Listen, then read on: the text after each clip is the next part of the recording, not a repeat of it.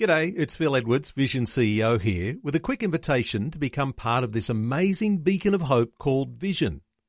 Together we can put our love into action to help people of all kinds build or rebuild their lives on the truth of God.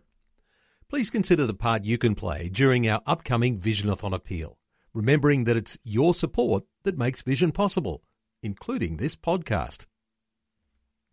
Life, culture, and current events from a biblical perspective. 2020 on Vision. Some insights today about what many mothers suffer after giving birth to a baby. Nikki Jeffrey was one of those young mothers who was on top of the world, excited about having her first baby, but things spiraled out of control. Having become a young mother and feeling like she had stumbled into a dark pit that seemed impossible to escape, she was experiencing postnatal depression.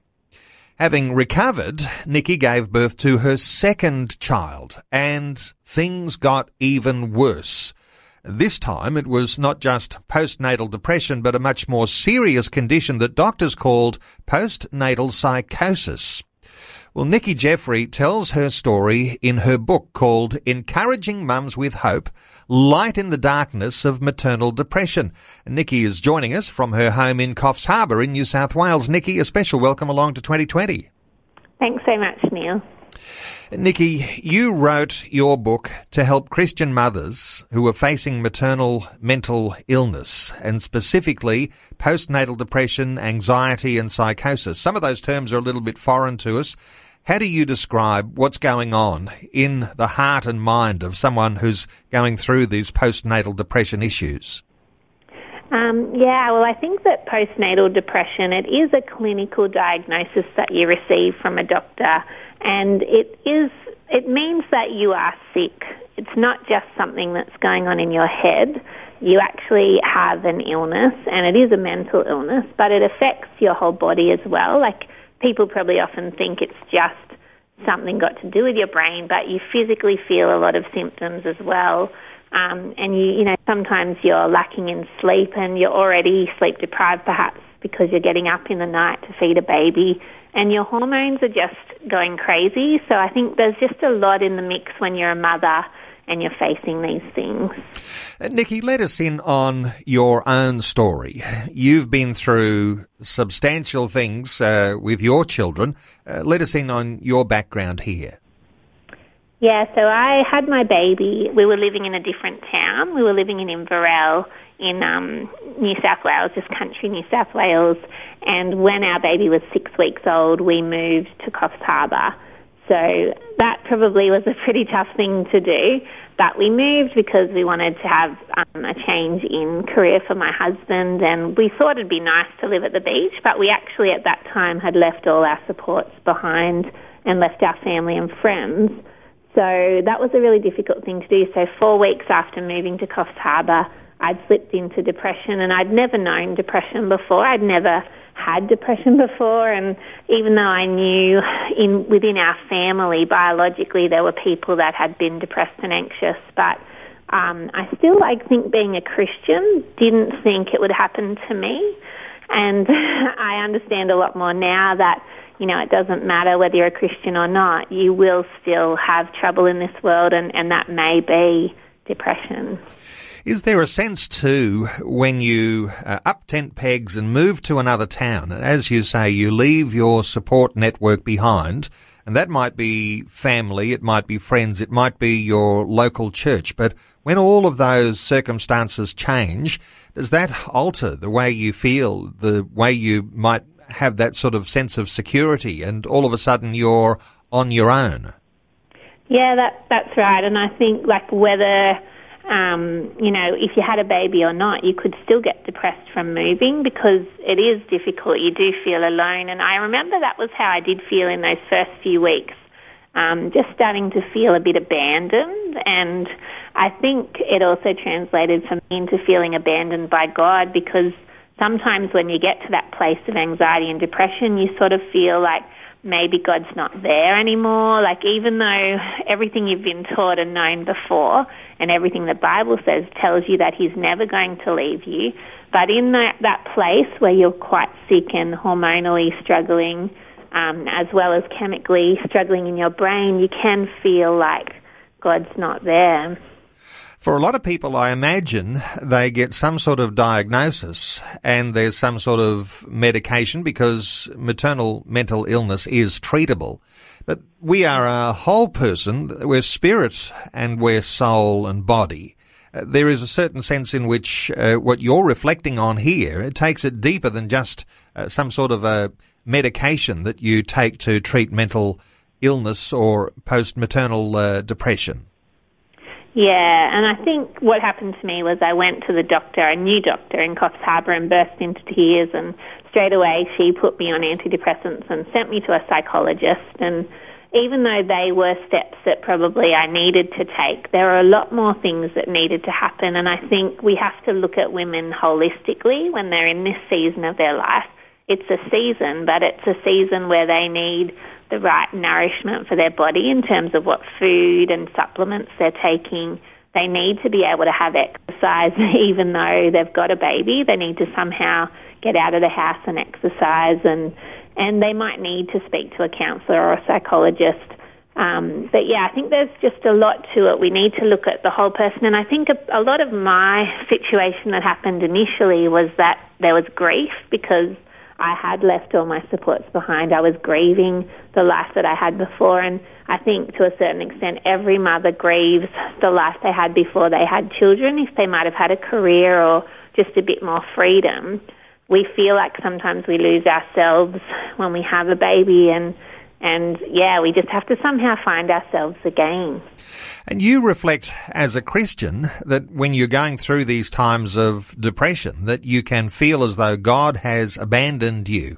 What's your reflection, Nikki, on Christians who might be going through a battle with depression and anxiety and feeling like it's their own faith that's weak or feeling as though they are abandoned? What are your thoughts for people who are going through a pretty dismal time of it? Well, in my book, I did address that. I wrote in 3 sections, body, soul, and spirit. And in the spirit section, I put 3 myths about Christians with depression. One of them is your faith is weak. That's a myth. You need to pray and read the Bible more. I believe that's also a myth. And you can't be effective for the kingdom of God is another myth. So I don't mean that you should stop praying and reading the Bible, but I just think sometimes when people say, oh, if you just prayed more, if you just read the Bible more, you know, you'd be all right. But it's not as simple as that. We need to keep doing those things. And in those times where we really struggle and we feel like we can't even pray, and sometimes I found too when I was really unwell, when I read the Bible, I just felt condemned by the things I read, even though that's not how I probably should have taken it. So I think in those times you really just need a church and Christian friends and family to lift you up in prayer, because those are the times where you're struggling the most and you feel like you can't pray. You're reflecting something that is so close to home, this idea that our local church involvement is so beneficial to us for maintaining our mental health and for being a support around us when things start to spiral out of control. Let me just bring in that really sensitive word that we often find it difficult to talk about, and that is the issue of suicide. Because you're aware that there are young mothers who've had postnatal depression, who have taken their own lives. What's your reflection on just how deep the challenge can be when people are facing this level of anxiety? Yeah, well, I've just recently done the mental health first aid course, and it went over 2 days. It's a 12-hour course, and it's just amazing what you learn. There are techniques we can use to help people when they're feeling suicidal, but it's really close to home for me because 2 years ago I lost one of my sisters to suicide. So that's a whole nother story, but I feel like there is hope, but sometimes we have to have those hard conversations with people. We actually have to ask people, are you feeling like you want to take your own life? And that they've proven in those courses, like the mental health first aid, that is something you need to do to help people. Like, it's not going to put the idea in their head. If the idea is already there, sometimes it's a real relief when people can speak how they're feeling and have somebody non-judgmentally listen to them and point them to professional help. I imagine having some sort of resource to call back to as well, and I'm going to talk about your book here for a few moments, because what you're saying is there is hope for mothers who are struggling with postnatal depression issues, and that there is treatment for this illness, and that the people who are around you are just as important as perhaps some sort of medication that you might be on. With your book, what sort of feedback have you received, Nikki, from mothers who've picked that up and they've found it to be a tremendous resource? Yeah, I think mothers who've been reading it have really related to the stories, because I actually interviewed a lot of mothers to get their stories into the book. I think I've got about 15 different stories in the book of women who faced anxiety, depression. Some of them have had PTSD or OCD as well. So, and there have been women as well that have felt suicidal. Their stories are in the book as well. So I think there's just been good feedback on reading stories, because there's power in our stories. And I think, like, sometimes we go through hard things so that we can help someone else through their hard things. So that's, it makes us feel like there is like a silver lining to the dark clouds that we've been through. And while the book is a fabulous resource and will encourage people to get a hold of it, there's also some online presence that you've got where people can make contact with you almost immediately. Encouraging Mums with Hope, a community Facebook group and an Instagram account, as well as your website blog. So there's help for mums online immediately who might be going through some of these challenges.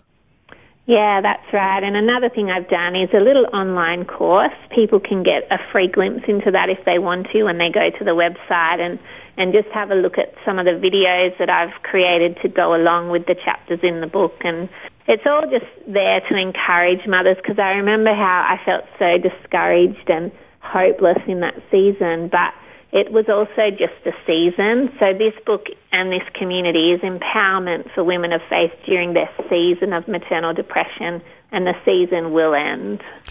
Okay, so we're talking postnatal depression, anxiety, and postnatal psychosis. Serious things, especially when you're in the middle of that dreadful spiralling out of control and feeling as though you're abandoned.